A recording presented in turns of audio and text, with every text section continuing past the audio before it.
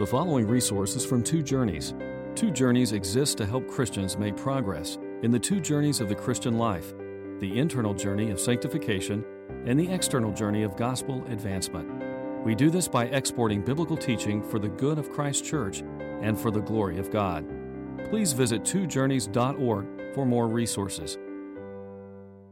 Let's go ahead and start. I'm going to open in prayer, and we'll go ahead and we have a lot to cover this morning, and I think it's going to be really a glorious time, so let's do it. Let's not lose anything. Lord, thank you for the opportunity we have this morning to gather and to study your word and to learn from it, and I pray that you would please strengthen each of us as we study. Lord, we don't want to be discontent people. We really want to be filled with your Spirit and submissive, sweetly submissive to your will.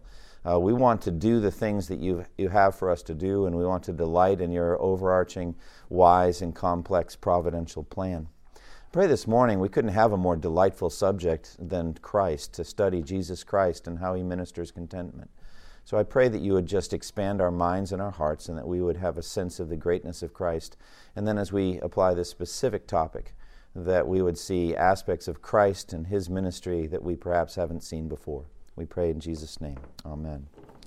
All right, I hope that you get a handout. It's a very terse kind of summary of a lot of material. My teaching outline is probably 50% longer than usual, and so we know how that's going to go. And next week, we're going on to a whole other topic. So I don't really know that I'm going to be able to finish everything on this sheet. But the sheet, I think, gives a good summary of where I want to go. Basically, if I could sum up in a short sentence what I want to do today, Jeremiah Burroughs, in his book, The Rare Jewel of Christian Contentment, has a chapter entitled How Christ Teaches Contentment, or to pick up on a phrase that another used in reference to prayer, with Christ in the school of contentment, that Christ has enrolled us. If we're disciples, he's enrolled us in a school of contentment. He wants to teach us contentment. So what we're going to do is we're going to zero in on the person and work of Christ and meditate on that in light of the topic of this class.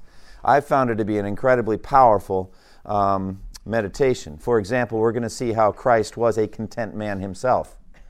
Never was anyone more content than Christ. No one fulfilled the definition and lived out the definition of contentment, and we'll see that, but it's a really powerful meditation. And then as we see Christ's work as our high priest and our mediator, his atoning work, his resurrection, his intercession for us, all the blessings that he wins for us, all of these are instrumental in terms of our own contentment. That honestly, if we have the treasure hidden in the field, or if we have the pearl of great price, we have everything we need for contentment no matter what's going on in our lives. Really, Christ is the secret of contentment. That having Christ, we have everything that we need for contentment. So that's the whole this morning's class in a nutshell. That's what we're getting. And so this sheet, one-page summary of what I wrote. Actually, it's interesting because I actually wrote a prose chapter for my book months ago, and then Joel, as I was doing these area group meetings, reverse engineered the thing and gave me a teaching outline. Usually it goes the other way around. I first do a teaching outline and turn it into a chapter. So this is kind of an interesting process for me. Also, this past week we closed the church for 2 days, so I wasn't here.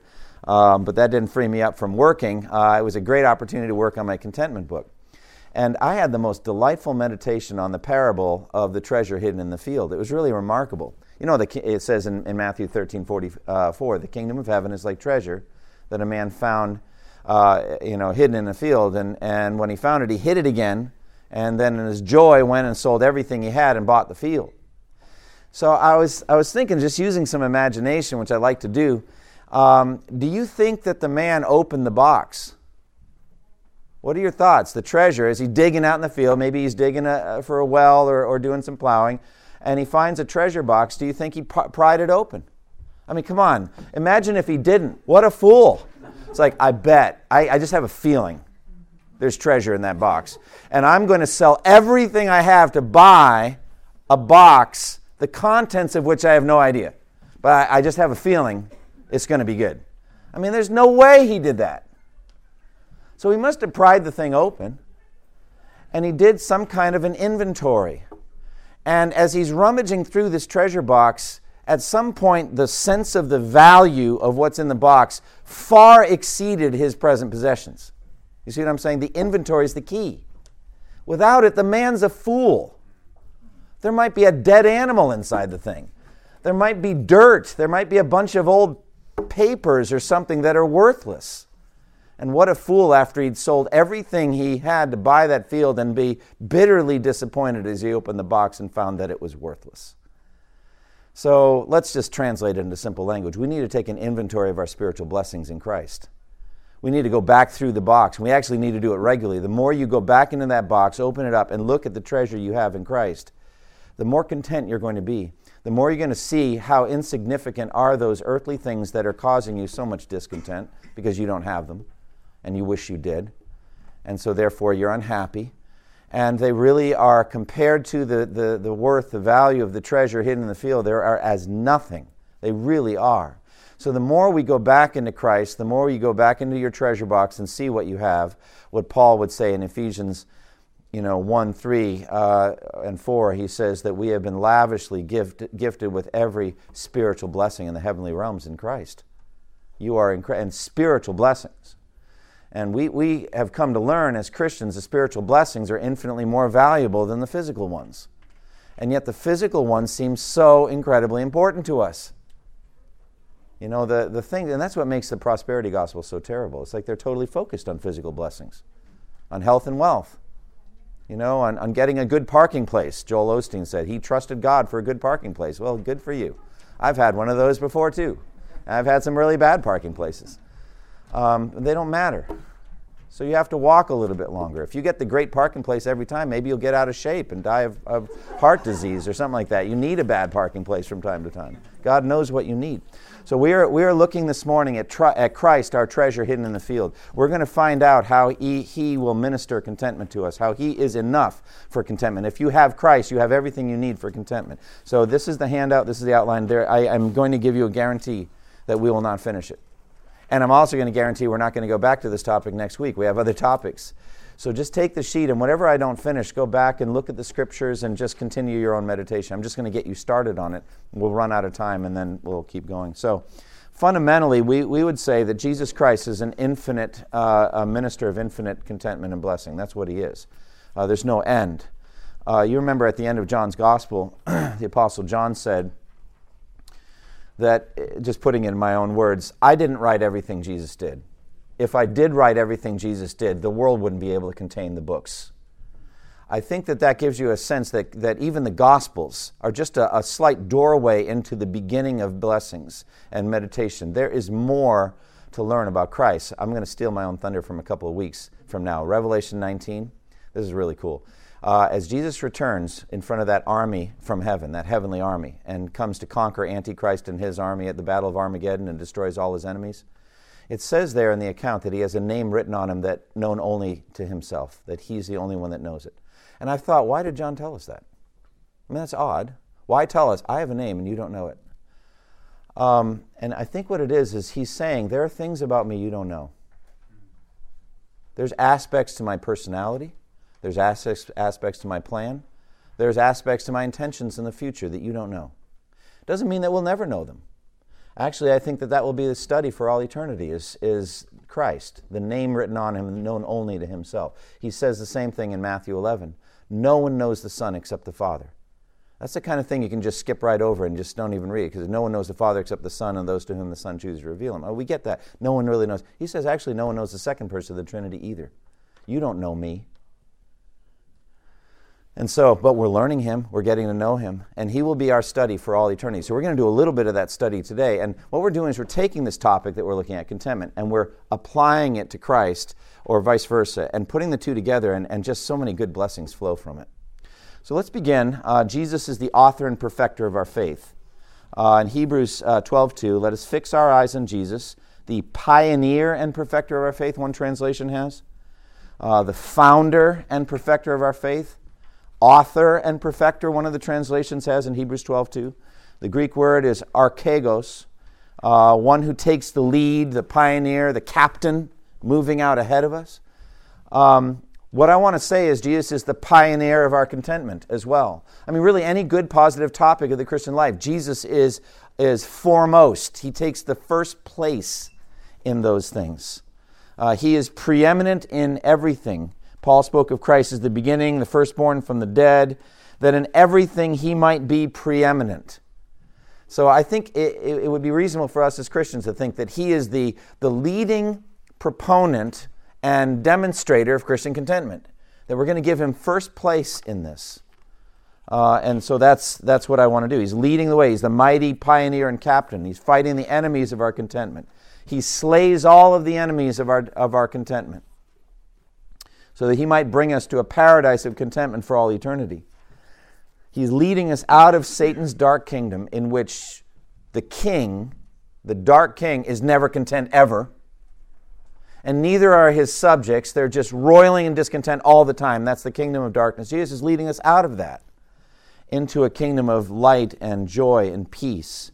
He's also battling our own constant internal bent toward discontent all the time. And he is defending us from Satan's unending assaults on our joy and peace. So that's Jesus. He is the pioneer of our contentment. So he ministers foretastes of contentment. He empowers us to become warriors too. He wants to train you to fight for it. That's one of the, in terms of application, one of the number one things I would say is that every single day you should have a quiet time. Every single day you should get yourself into a content state and then get ready to fight for it. I mean, that's just a basic application. That's what I'm going to say at the end of this class, but I'll say it now. Have a quiet time based on the promises of God, based on prayer and all that. Get yourself into a happy, content state and then get ready to fight for it, because Satan's going to come after it all day long. And so Jesus enables you to do that. And so as we zero in on Jesus, we're going to look at a number of facets: his person, his works, his gifts, and we're going to learn how Christ ministers contentment. Jeremiah Burroughs said how Christ teaches contentment. I expand the word. He's doing more than just teaching us lessons. He's actually protecting our contentment. He's actually defending. He's fighting for us. He's interceding. He's ministering. There's a whole broad-based ministry that Jesus is doing so that we'll be content. It's not just that he's giving us lessons on contentment. He's doing that too. And we're just learning a part of this. In the future, in heaven, we're going to see more and more of all the joy and the peace that Christ has intended to minister to us and will give us. Now we see in a mirror dimly, but then face to face. Now we know in part, and then we shall know fully, even as we have been fully known. All right, so Christ ministers contentment by his example.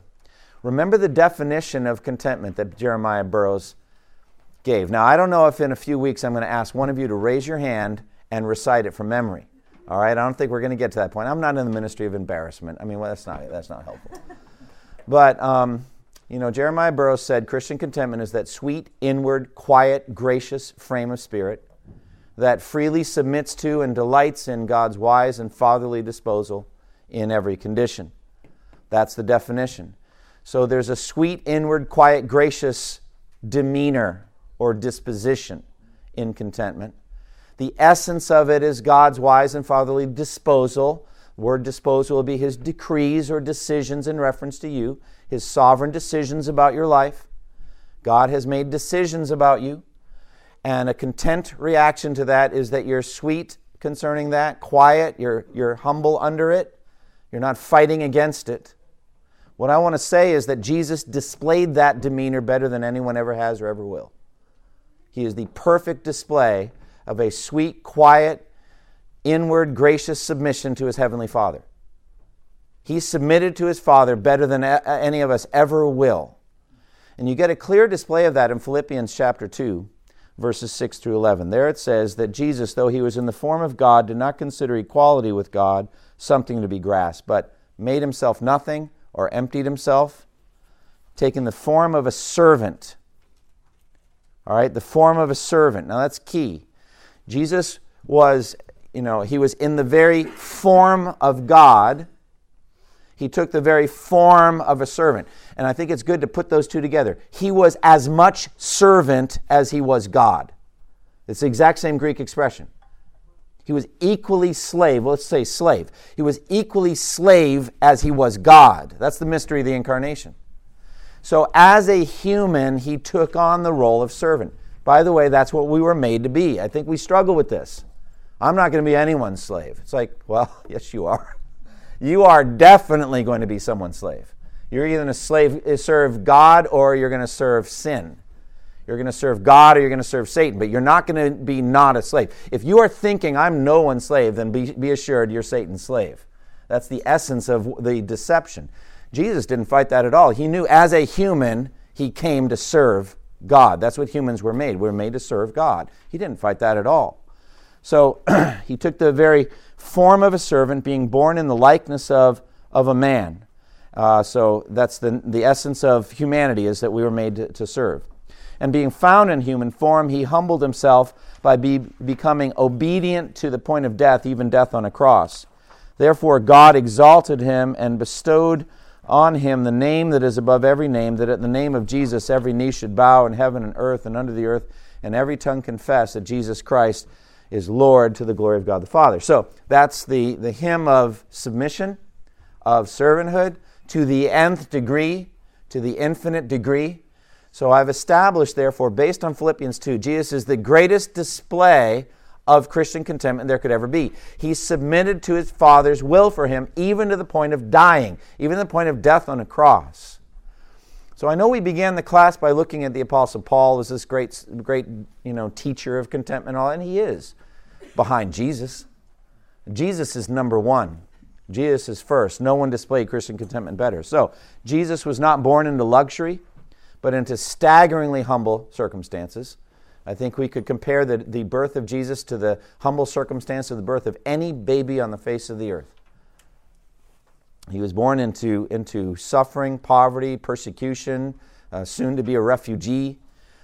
Just a very, very hard circumstance. It wasn't an accident. It was part of God's plan. He was submissive to his human parents as a child, as a minor. Submissive to Joseph and Mary, obeyed their commands because that's what the law commanded him to do. And he lived every moment under the law his entire life. He was a man of sorrows and familiar with suffering, Isaiah 53:3. And in his humiliation, Jesus was at peace. He wasn't trying to better his circumstances. He wasn't trying to fight against them. He was displaying peace. So he says very plainly in John 14:27, "Peace I leave with you, my peace I give to you." Think about that. I do not give as the world gives. Do not let your hearts be troubled or let them be afraid. So he said, you've seen me at peace. I have lived a life of peace.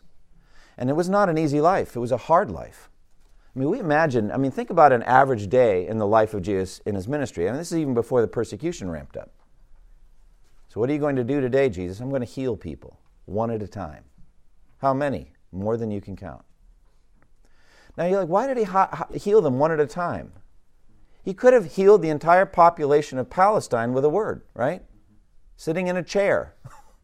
Instead, he wanted to interact with people. Remember the woman that touched the hem of his garment? He's like, who touched me? Why did he do that? He wanted the interaction.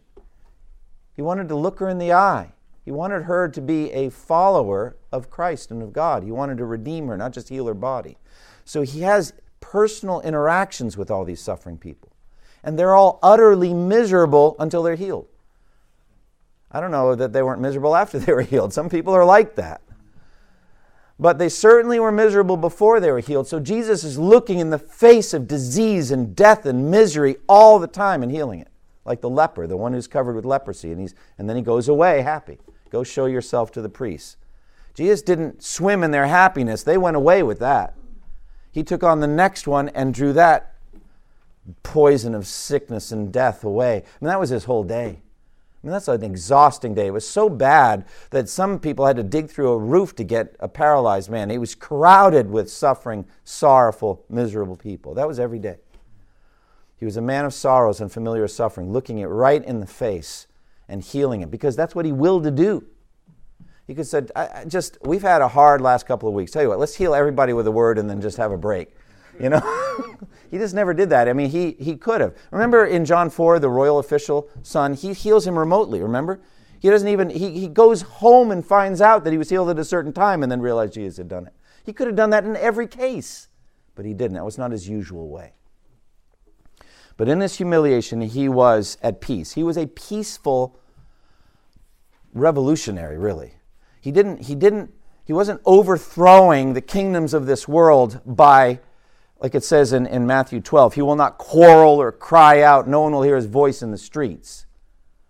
A bruised reed he will not break, and a smoldering wick he will not snuff out. He's a gentle, humble king. That was his nature. He wasn't leading an insurrection. Pontius Pilate knew he really had nothing to fear. Caesar had nothing to fear from Jesus. His kingdom is not of this world. That's not what he's doing. He said, if it were, my servants would fight. I'm not doing that. Instead, I'm doing a humble, quiet work. And so he describes himself. And actually, Matthew 11:29 is the only self-description I can find of Jesus where he puts adjectives to himself. And that's where he says, come to me, all you who are weary and burdened, and I will give you rest. Take my yoke upon you and learn from me. For I am humble and gentle in spirit, and you'll find rest for your soul. So that's how Jesus describes himself. Humble, gentle in spirit, lowly in heart, you'll find rest for your souls. That description fits very well with Burroughs' description of Christian contentment. Sweet, inward, quiet, gracious frame of spirit. That was Jesus. Jesus also was freely submitting to his Father's wise disposal in his situation. And what was God's wise and fatherly disposal in his case? Death on the cross. I mean, you think about that and it just absolutely blows your mind. That's what God, his Father, decreed for him. And that's what Jesus freely submitted to. He quietly submitted to it. It's powerful when you think about it. The pinnacle of Christ's example of freely submitting to and delighting in God's wise and fatherly disposal came at the cross. And we see that submission acted out in Gethsemane, as you remember. How he goes to Gethsemane to pray. And he takes Peter, John, and James with him a distance from the other apostles, and then goes beyond even them alone. He's completely alone, and he falls to the ground and says, Abba, Father, if it's possible, let this cup be taken from me. Yet not my will, but yours be done. That is a clear display of freely submitting to God's wise and fatherly disposal. And he delighted in it. Hebrews 12:1 tells us this. For the joy that was set before him, he endured the cross, scorning its shame. So there was a delight in it, even in the midst of the sorrow and suffering and misery. We see the great drops of blood falling from the face of Jesus. So this was not easy. So when we're talking about Christian contentment and providence, I know that for some of you it will mean incredibly bitter circumstances. And we're not minimizing that. When you have to go through sadness and sorrow and pain and loss, we're not minimizing this. I was reading this morning, this is where I'm at in my Bible reading, Genesis with the story of Joseph, and perhaps you're following that same reading. And we know where we're getting to in Genesis 50:20, where Joseph says to his terrified brothers after Jacob died, they think that now he's going to kill him. But he doesn't. And he speaks comfortingly to them and lovingly to them and says, you meant it for evil, but God meant it for good, to save many lives. And even Joseph at that point didn't have he didn't know the Exodus was coming. And beyond that, the greater Exodus in Jesus, he didn't have a full sense of all that. He knew that God would come and bring them out because of the promise that had been made to Abraham. And he believed it. And he said, when God rescues you, bring my bones out of this place. So he knew more was coming, but he didn't have a full understanding of it. But here's the thing. In the account I read this morning, when Benjamin comes, remember, and he sees him, he's weeping. He goes off in his room by himself and weeps. I mean, this thing wasn't free of charge, friends. There's a price to this providence. And God knows that. We're going to have that weeping time. It's like those tears, at least it's been hard for me to be here. I would have preferred to be with my father Jacob, my brother Benjamin. I mean, he's not minimizing the pain that God calls us to go through. Anyway, I'm digressing. I had no chance of finishing this outline before. Now I have even less chance. But Jesus found, for the joy that was set before him. And following Gethsemane, what did he do? Think about it. Got up from the ground. John's gospel, he goes out from Gethsemane to meet the soldiers. They don't have to look for him. You know, they're bringing torches, lanterns, weapons to search for him and fight. So here I am. Who are you looking for? Jesus of Nazareth, here I am. Where are we going? Let's go this way. It's like he's leading them. Let's go. It's just incredible. The boldness. And you see how he carries himself through a series of trials, religious trial, secular trial. In every case, it's like who's in charge, who's not. Jesus is totally at peace, totally submitted to this. He's not fighting it. And he's never lost his divine power. I mean, when they were there to arrest him, they drew back and fell to the ground when he just says, I am. He could have killed them immediately, any time. But he was freely submitting to and delighting in God's wise and fatherly disposal at every moment. He put that on display right to the end. while they were beating him, while they're mocking him, he's holding himself back. He's submitting. He's absolutely submitting. And you think about that word submit. Another word would be obey. He's obeying his Father. His Father has commanded him to die. You think about that. And his response is to obey that command. And that won us our salvation. You see that in Romans 5:19, where it says, "For just as through the disobedience of the one man the many were made sinners," that's Adam, "so also through the obedience of the one man the many are made righteous." That obedience saved your soul. You are saved by Jesus' obedience to his Father's will. That's what Romans 5:19 tells us. So he freely submitted to and delighted in God's salvation plan. Every blessing in the heavenly realms in Christ Jesus is now yours as a result. Look at all the good things that have come from Jesus being content, if you could put it that way. I like what it says in Isaiah 53:10, "The will of the Lord will prosper in his hand." So God gave him a very hard piece of music to play, very sorrowful, and he played it perfectly. And it just flourished, and it's been flourishing now for 20 centuries. You don't really even realize in your case how much it's flourished, how many blessings God has still to give you for all eternity because Jesus submitted to his Father's will. So that's almost enough. That meditation right there, Jesus being a content man under his Father's very difficult will, is sufficient for us to meditate on. But then Jesus, it says in 1 Peter 2, has given us an example that we should follow in his steps.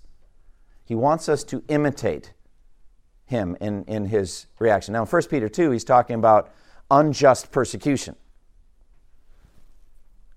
and how you should carry yourself when you're unjustly slandered, unjustly arrested, unjustly persecuted. Jesus did not return revilings. He did not attack them. He didn't curse them. But he submitted himself to his Father's will. And it says there in 1 Peter 2:21, he entrusted himself to him who judges justly. He said, "Father, into your hands I commit my case and everything." I'm just entrusting myself. So, "For to this you have been called, because Christ also suffered for you, leaving you an example that you should follow in his steps." So I'm just taking that out of the immediate context of unjust persecution and applying it now to contentment for you. Jesus gave you an example of contentment that you should follow in his steps. And that's everything that we need. So whenever we're facing suffering, even great suffering, we do well to maintain our contentment by meditating on Christ's contentment and asking him to conform us to his pattern by the Holy Spirit. Say, would you make me like you in this? Make me Christ-like. So let me stop there. Any questions or comments about that first aspect of how Christ ministers contentment? By giving us an example. How could we take the example of Christ and make it come alive in our suffering, in our struggles? It's so true. I mean, I think we've noted before that the Psalms are filled with godly complaints. Jesus lived that out. He was the embodiment of that type of praying that we see in the Psalms. So it's not against, Christian contentment is not against a respectful, submissive pouring out of your complaint to God. But it is, Burroughs says, against sinful shirkings. Now, the most sinful shirking there ever would have been is Jesus not going to the cross, and he would not do it. A shirking of your duty, of your responsibility. I'm going to shirk what God's called me to do because I'm going through suffering. Why should I have to do what he wants me to do? He's not alleviating my suffering. He's not answering my prayer for healing. He's not answering, well, why should I do what he wants me to do? Jesus would never do that. Any other thoughts on this, how we can take this? Yeah, Landis. You know, Landis, that's the next verse right here, John 4:34. That's the next topic. I sense a segue from the Holy Spirit here. Christ ministered contentment by his God-centeredness. All right, let's go. All right, we're just going to go on. Thank you, Landis. Without him, I don't think I even get through the first 2 or 3 points, so I appreciate that. Jesus perfectly displayed a Father-centered focus every moment of his earthly life. And that's what we're talking about. Contentment is a Father-centered or a God-centered way of thinking. It's a sweet, inward, quiet, gracious frame of spirit that freely submits to and delights in God's wise and fatherly disposal. So, oh Father, what is your disposal for me right now? Do you have one? Oh yes, I have one. I've thought about every instant of your life. Nothing's outside of my will for you. So Jesus lived that out. And you can see that in his language. As Landis said, John 4:34. Jesus said, my food is to do the will of him who sent me and finish his work. That is Father-centeredness. That's the language. Like, I eat the will of God. It's my nourishment. It's what I feed on every moment. Or again, John 6:38, I've come down from heaven not to do my will, but to do the will of him who sent me. And this is the will of him who sent me, that I shall lose none of all that he has given me, but raise them up at the last day. And he knew the price of that statement. He knew he would pay his own blood for that. But he said, my will, why I came from heaven to earth, is to do the Father's will, not my own will. So that's a little pre-echo of Gethsemane. It's almost exact same mentality. Or again, John 8:28, when you have lifted up the Son of Man, then you will know that I am, and that I do nothing on my own authority, but I speak just as the Father taught me to speak. In other words, when you crucify me, then you'll see that I am completely under the Father's will. I don't even speak words apart from him. Or again, John 8:20, he who sent me is with me. He has not left me alone, for I always do what pleases him. Isn't that incredible? Wouldn't you love to be able to say that for one single day? Father, I know that I always did what pleased you today. Be like, that would be the goal. I mean, I think you should have that goal every morning. It's like, today I want to live the perfect day. I want to always do what pleases you at every moment. I think you should. That's a godly ambition. Aim for perfection, it says in one scripture. But he did that. And then in John 12, and by the way, Jesus didn't just aim for it, he did it. I always do what pleases him. Incredible. John 12:49. I have not spoken on my own authority, but the Father who sent me has himself given me a commandment, what to say and how to speak. So I actually think Jesus' long quiet times, his all night in prayer, that time he would spend in fellowship with his Father was a display of basically, okay, we're about to do another day. What would you like me to say? What are the words you want me to speak? And then I'll speak them. So he was just completely under his Father at every moment. And then John 12:50, I know his commandment is eternal life. What I say, therefore, I say as the Father has told me to say. In other words, I know that if I speak these words that the Father's given me to say, it will lead to eternal life.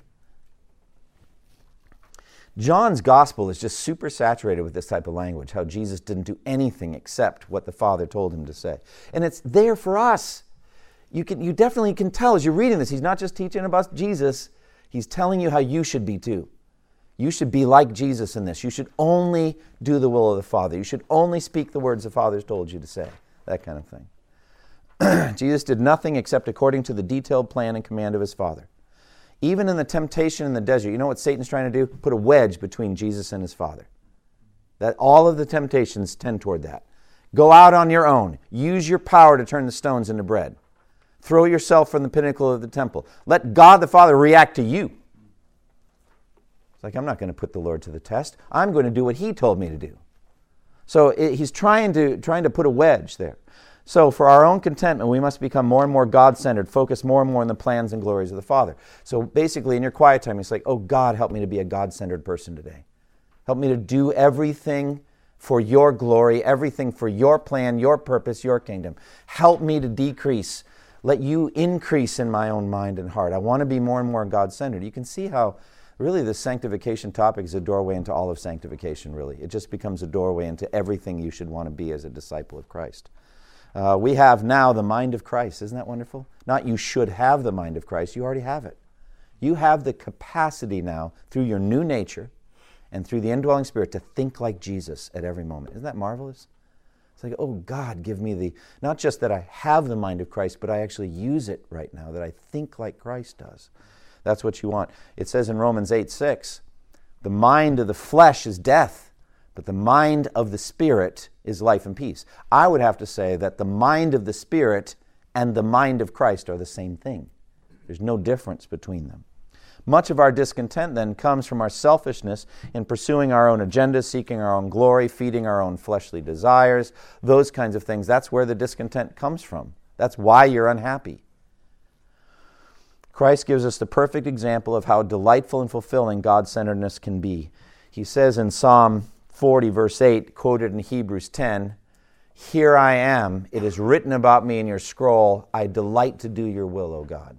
He delighted in the will of God. It was a delightful thing to him. All right, Christ ministers contentment by his atonement. By his atonement. There are infinite dimensions to the atonement of Christ and a limitless flow of blessings that come to the elect by his blood. We will spend all eternity plumbing the depths of the riches of Christ's costly grace to us. For this idea of contentment, what we want to do is we want to look at any and every situation as a blood-bought blessing from Him. Think of the phrase blood-bought. Jesus paid the price for your life here on earth. He paid the price for everything. So the power for constant contentment is blood-bought on the cross. First of all, God's wrath against you has been propitiated. One of the benefits of going meticulously through the book of Revelation is that you'll have a greater sense of just what that means. I mean, when you read the book of Revelation, just think, I deserve this, I deserve this, I deserve this, I deserve to be treated like this. I mean, how am I rescued from this dying planet and this corrupted race of rebels? By the blood of Jesus. And what it means is that God's active, His aggressive wrath against you as a sinner has been turned aside. It has been propitiated by the blood of Jesus. So Romans 3:25, it says of Jesus, whom God put forward as a propitiation by His blood to be received by faith. This was to show God's righteousness, because in His divine forbearance He had passed over former sins. So God's wrath has been propitiated. Jesus is the lightning rod that has taken the strike away from you safely down to the ground. You will not be struck by the wrath of God. The wrath of God has been removed. There is no condemnation for you. What that means is that all of your sins, past, present, and future, have been 100% forgiven. They've been atoned for. They've been covered. They've been covered.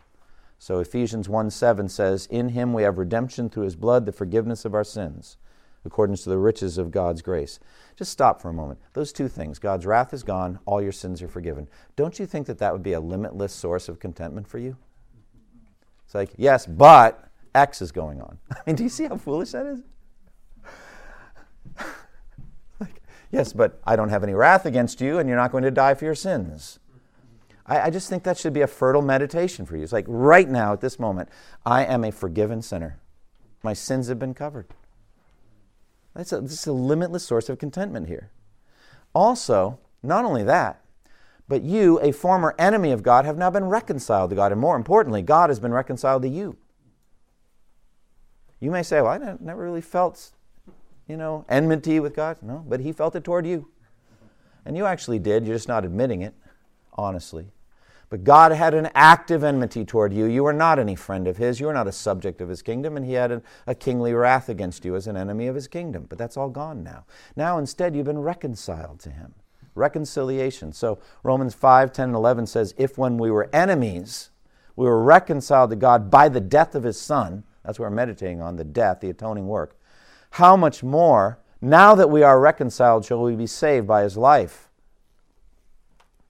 There's two aspects to the how much more logic that way. It's basically Jesus in His condition, and then us in our condition. Jesus, dead on the cross, atones for your sin. How much more Jesus, alive as your high priest, actively interceding, is a greater blessing. You can think of it that way. You, at that time, were an enemy. Now you're a beloved child of God who actually does, in some way anyway, yearn to please Him and live for His glory. It's actually an easier thing to finish your salvation than it ever was to begin it. And we don't think that way. We think it's much harder to finish the salvation than it ever was to begin it. The thing is, you weren't aware of it then because you were dead in your transgressions and sins. Now you're very aware and you're thinking, boy, what a laborious journey it is to heaven. And what a wicked sinner I am after all this time. It's like, well, yeah, but you're just now aware of it. You're in a much better condition than you were back then.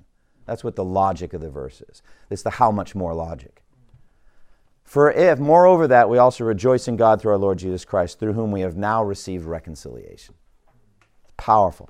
And beyond that, and this is for me, as I've meditated on the blessings of the gospel, the most surprising of them all is adoption. I mean, He didn't have to adopt us as His children. I mean, really, it's a stunning thing that He would take such filthy, nasty rebels as us and adopt us as His sons and daughters into His very family. It's incredible. And it says in Galatians 4:5, to redeem those who are under the law so that we might receive adoption as sons. So it's incredible. And beyond that, an infinitely valuable inheritance has been blood bought for you. It's been paid for by the blood of Jesus. Colossians 1:12, it says, giving thanks to the Father who has qualified you to share in the inheritance of the saints in the kingdom of light. Qualified. You are now qualified. It's like you're pre-qualified for a loan. Isn't that interesting? All right, well, you have been qualified for heaven. That's incredible. How are we qualified for heaven? Well, by this atoning work of Jesus. The Father has nothing against you. More than that, He actually sees you as righteous as Jesus. It says in 1 Peter 1:4, to an inheritance that is imperishable, undefiled, unfading, kept in heaven for you. So, what earthly circumstances can actually make you despise those riches? It must be amazing. It must be really, really bad to get you to despise the things I've just described to you. You can see now how foolish it is. And you realize on Judgment Day how foolish it's going to look. What deception must Satan work in our hearts to get us to despise the riches of atonement? How can you actually look on the blood-bought blessings that He's given you with discontent? How can you say, yes, but look at what I've recently lost? Do you not realize how much that meant to me? It's like, yeah, obviously too much. If that thing that you have now lost is worth more than what I've been describing here in the atonement, it was too much to you, and therefore God is actually doing a work of grace to you to get you to reduce that thing in your own eyes, in your own importance. It was an idol. Anything that you pit against the atoning work of Christ so that you think the right to be discontent must be an idol. And the Lord is actually doing a work of grace in you. So we have to stand on the permanent blessings of the atonement and by Christ's Spirit drive out discontent. You need to preach to yourself, remind yourself, I am atoned for by the blood of Jesus right now. All of my sins have been forgiven. I have been adopted. I have been given an inheritance that can never perish, spoil, or fade in heaven. How could anything that happens to me today in space and time on planet Earth drive away my joy in those gifts? I mean, that's how you need to fight. That's strong ground under your feet. Also, keep in mind, Christ's atoning death was a most unexpected means of blessing. Did any of His disciples expect that that was going to be God's plan? Did they think that that's how God was going to bring the kingdom in for the Jews? Is that what they thought? Did not Peter rebuke Jesus concerning this? Never, Lord. He rebuked him. This will never happen to you. So what should that teach you about providence in a very lesser way in your life? Is it possible that God is going to surprise you by some difficult providences that you never expected? You did not think were going to happen, but they are very much part of God's plan. Should you not trust in your own understanding so much and realize that God actually has some hard things to bring you through that are going to have a glorious outcome in the end? It's a reenactment of the cross. None of them expected that. And remember the two disciples on the road to Emmaus? Remember that? Downcast, so depressed. I'm thinking that's got to be one of the greatest days in redemptive history. Don't you think Easter, that first Easter Sunday morning? I think that's a good day. That's a happy day. And not only that, they, of all of the millions, hundreds of millions of elect people chosen before the foundation of the world, they got to walk with the resurrected Christ that day. I'm thinking they should have been happy. What do you think? But we had hoped that He was going to be the one. You remember that? Do you remember what Jesus said to them? How foolish you are, and how slow of heart to believe all that the prophets have spoken. Did not the Christ have to suffer and then come into His glory? Couldn't He say a similar thing to you when you're discontent? How foolish you are, and how slow of heart to believe. And sometimes, like Job, we need that rebuke. It kind of wakes us up and says, what is wrong with me? What is wrong with me that I'm this discontent? We need that rebuke. But I'm just saying, God's ways are not our ways. They're very, very different. As the heavens are higher than the earth, so are His ways higher than our ways. And so we ought to not be shocked when adverse providences come in our lives that cause us to be discontent. And we say, there's no good reason for me to be discontent. Of course some things are going to happen that I didn't expect. All right, let's move on to the next one. Christ ministers contentment by His resurrection. I guess we already began touching on that on the road to Emmaus.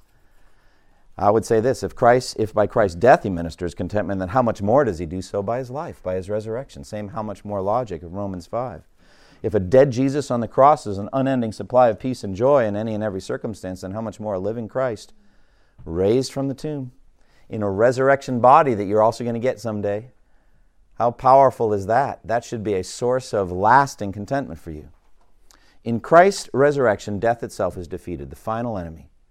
1 Corinthians 15:55 says, where, O death, is your victory? Where, O death, is your sting? And as you apply that 1 Corinthians 15:58 says, therefore, because of the resurrection, because death's sting has been removed, therefore, my beloved brothers, be steadfast, immovable, always abounding in the work of the Lord, because you know that in the Lord your labor is not in vain. Well, that's an application type of thing to the meditation, the theology of resurrection body, all that. That's 1 Corinthians 15. He walks through all that. And then one verse of application, work hard. Be happy and work hard. Because everything you do is going to be worthwhile, eternally blessed. Well, I'm going to take that mentality and just apply it in a lesser way here to Christian contentment. It's like, therefore, my beloved brothers, be content. And I also like the language of be steadfast and immovable. How would you put that together with contentment? Be steadfast and immovable in contentment. So that's that same image I gave you of having a quiet time every day, getting content, and then take your stand. And the world of flesh and the devil will come after you. And the question is, are you going to be moved from that spot by the wave after wave of providential circumstance? You're going to be moved. It's like, no, be steadfast and immovable. What can move you? Nothing should be able to move us. And so we should have a contentment that just is based on the resurrection. Jesus said, because I live, you also will live. We are going to be conformed to His body, His resurrection body. We're going to have a resurrection body. What is there that could ever happen in life that would compare to that?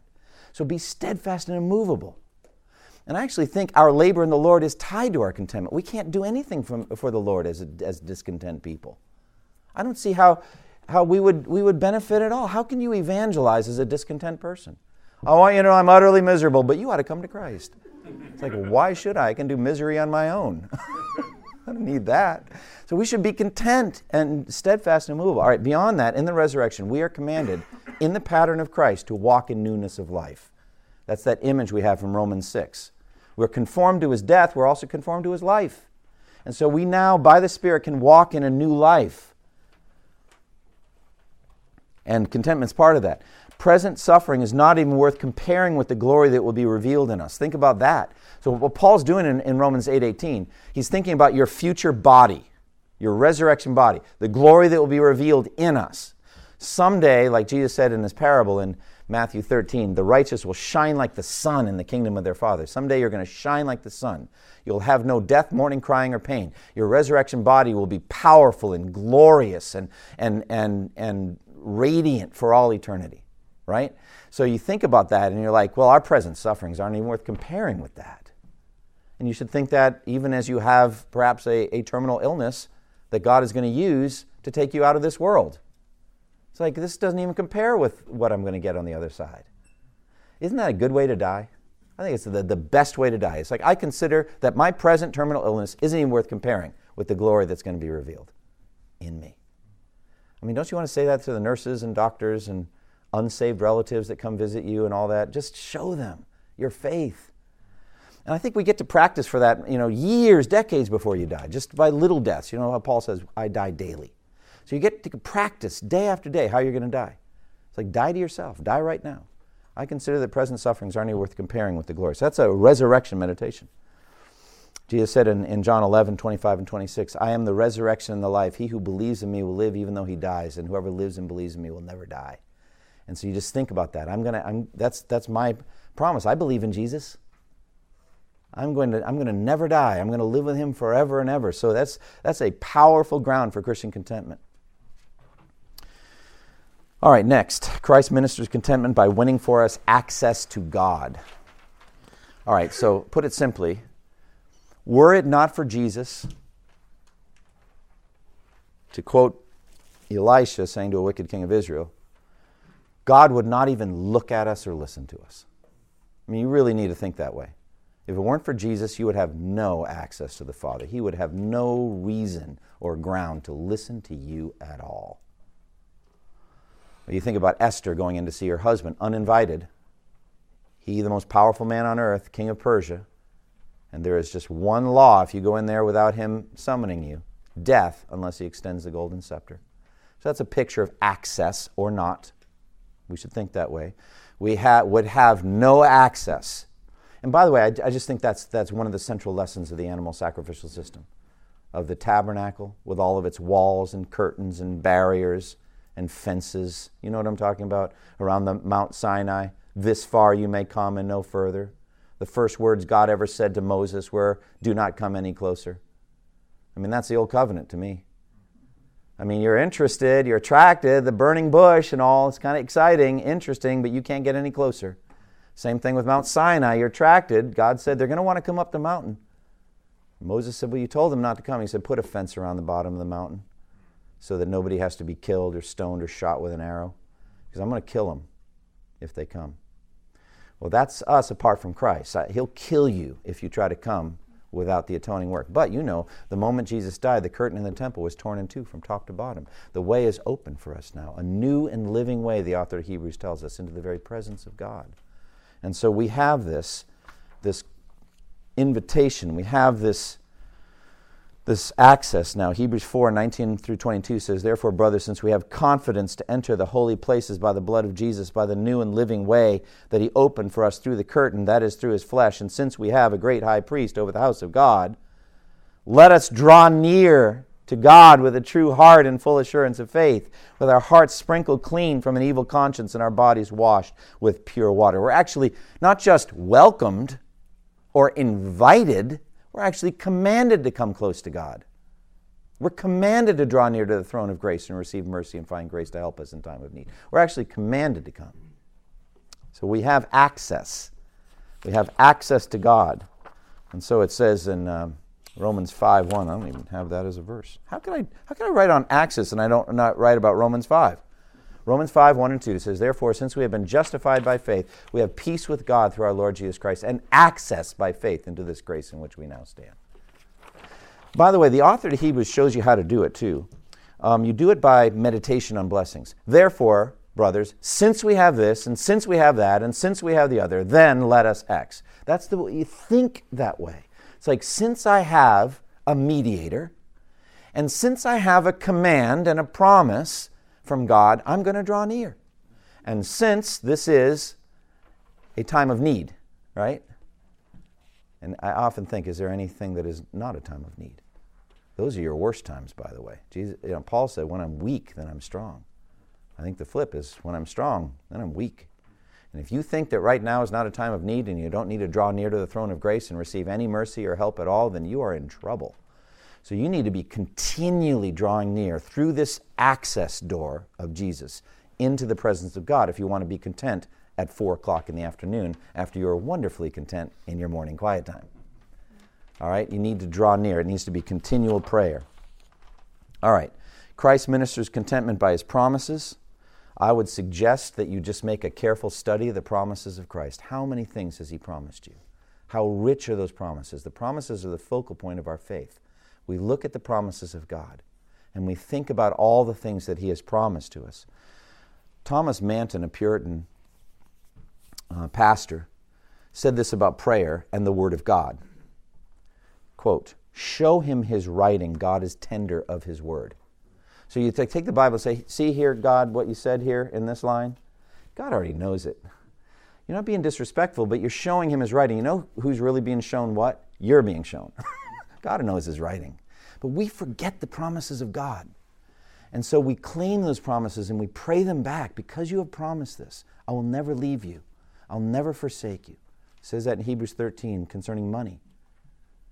You know, be content with what you have, because God has said, I'll never leave you, I'll never forsake you. So that's a promise. Lord, we're having a financial trouble right now. I should be content with what we have. You've ordained that we have some difficulties now. You have said, I'll never leave you. You've said, I'll never forsake you. That's a promise. I'm going to show that to you. Would you please be faithful in this circumstance? So Christ ministered contentment by his promises. So memorize promises. Christ ministers contentment by his power and his protection. Okay? All authority in heaven and earth has been given to me. Jesus is infinitely more powerful than you can possibly imagine. At the end of Ephesians 1, it says that God raised him from the dead and seated him at his right hand and in the heavenly realms, far above all rule and authority, power and dominion, and every title that can be given. The power that Jesus has is so much greater than every principality and power and satanic assault. It's so infinitely greater. And not only that, but he has made him head over everything, I like to think of it this way, on behalf of the church. Not just for the church like he's the head of that particular Fortune 500 company, but others don't. No, he's the head over everything there is for the benefit of the church. That's the way I understand that. So his authority is for your benefit. Well, how does his authority benefit you? Let me ask you that question. How does the fact that Christ runs everything on planet Earth, including powers and principalities and all that, how does that benefit you? Okay. He's never going to say, I'm powerless in this one. Satan really, really wanted this one. There's nothing I could do. All right, that will never happen. Okay, anyone else? Absolutely. He's in total control. Satan has a lot of power, far greater than we do. But think about this, what he said to Simon. Simon, Simon, Satan has demanded to sift you like wheat, but I prayed for you, Simon, that your faith may not fail. And when you have turned back, strengthen your brothers. So Satan's coming to ask permission to sift. And he says, no temptation has seized you except what is common to man, and God is faithful who will not permit you to be tempted beyond what you can bear. So Satan has to come to Jesus and ask permission to tempt you and test you. And some of them he says yes to, and most of them he says no to, I'm thinking. He does not allow any temptation except what you can bear. And with the temptation will make a way of escape for you so you can stand up under it. So Jesus' power is at work even in your temptations. He doesn't tempt anyone. But he permits temptations to test you and try you and show your own wickedness and corruption and cause you to be humbled and to come back and ask forgiveness and to be restored. This whole thing's part of his plan. It's an incredible thing. And therefore, as he says in John 10, he's the good shepherd. My sheep listen to my voice. I know them, and I give them eternal life, and no one can snatch them out of my hands. That's the power of Jesus. So that's a powerful meditation. He's not going to lose any of all that the Father's given. So you're not going to get lost along the way.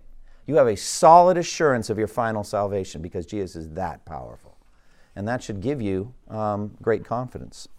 All right, Christ ministers contentment, finally, we'll finish with this one, by his presence. By his presence. As we said, I will never leave you. I will never forsake you. Surely I will be with you always, even to the very close of the age.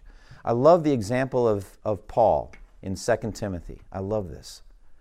There, 2 Timothy 4, 16 and 17, he's on trial for his life before Caesar, I believe. And he says, at my first defense, no one came to my support, but everyone deserted me. It's powerful. Paul said, I was totally alone. I had no friend in court. But the Lord stood at my side and gave me strength, so that through me, the message might be fully proclaimed and all the Gentiles might hear it. Do you realize what Paul's saying there? He's on trial for his life. What did he do at his court trial? What did he do? The message might be fully proclaimed. The message of what? His own innocence? His case? No. What was he there to do? Preach the gospel. To who? I'm thinking Nero. How would you like to preach the gospel to a megalomaniac, murderous tyrant? And it's going on during your capital trial. It's like, oh, don't worry about my life. I want to tell you about Jesus. The boldness. And he says, and I was delivered from the lion's mouth. The lion is not the Colosseum lion that would have executed. No, it's Satan. Satan wanted to stop him from sharing the gospel. The Lord will rescue me from every evil attack and bring me safely into his heavenly kingdom. Does he expect to die? Oh, yeah. The time has come for his departure. He's not thinking about it. He knows he's going to die. That's not it. The question is, would he deliver the goods? At the end of his ministry, would he finally be a witness of Jesus to the Gentiles and their kings, as Ananias was told at his baptism? He did. But it only came because Jesus stood at his side and gave him strength. There was a sense of fellowship with Jesus. So Jesus ministers contentment by being with you. It's the Emmanuel principle. He's going to be with you. So what you should do when you're going through trials and you're starting to become discontent, say, Lord, would you give me an increased sense of your presence here with me, that I would actually feel that you're here with me, that you love me like you did for Paul at his trial. The Lord will minister contentment to you by his presence. So any questions or comments as we finish? There's more. What else did we miss? What he teaches about fear and anxiety. That's a great study. Why did I miss that one? That's terrible. All right, anyway, quickly. So go to the end of the Sermon on the Mount, or Matthew 6, and Jesus walks through all of your anxieties. Have you ever noticed what a thief of contentment anxiety is? Do you realize how foolish Jesus thinks anxiety is? I don't think you do realize how foolish he thinks anxiety is. He thinks it's really foolish. Who of you by worrying can add a single thing to your life? You're not going to change anything. You're not going to add one hair to your head by worrying. So why do you do it? Instead, seek first his kingdom and his righteousness and let me take care of all the rest. And that's what he's saying. It's powerful. Oh, what was the last one? How he focuses our desire, teaching us to seek first his kingdom. That's pretty good. All right, so we more or less covered it. That's not bad. Let's close in prayer. Father, thank you for the chance we've had to meditate on the greatness and the glory and the beauty of our Savior, Jesus. He is the captain of our faith. He is the author and the pioneer. He's the one who doesn't just command us to be content, but he says, follow me. I'll show you what contentment looks like. He is the exemplar of contentment. He is the one that we want to imitate. He has won for us everything we need for contentment, and he is with us even now to minister to it. To us, he knows how weak we are. And so we thank you for our Savior. Now as we go into the sanctuary to gather together in corporate worship, help us to give all of our hearts to you in praise, singing, even if it's not our favorite song, to sing it with all of our heart, that we would pray prayers of confession or thanksgiving or anything that you lay on us. Help me as I preach in Revelation 18 to preach for your glory, and help us to live all of these things that you're teaching us for your praise and your glory and for the conversion of lost people who are watching us. In Jesus' name, amen. Thank you for listening to this resource from twojourneys.org. Feel free to use and share this content to spread the knowledge of God and build his kingdom. Only we ask that you do so for non-commercial purposes and in accordance with the copyright policy found at twojourneys.org. Two Journeys exists to help Christians make progress in the two journeys of the Christian life, the internal journey of sanctification and the external journey of gospel advancement. We do this by exporting biblical teaching for the good of Christ's church and for the glory of God.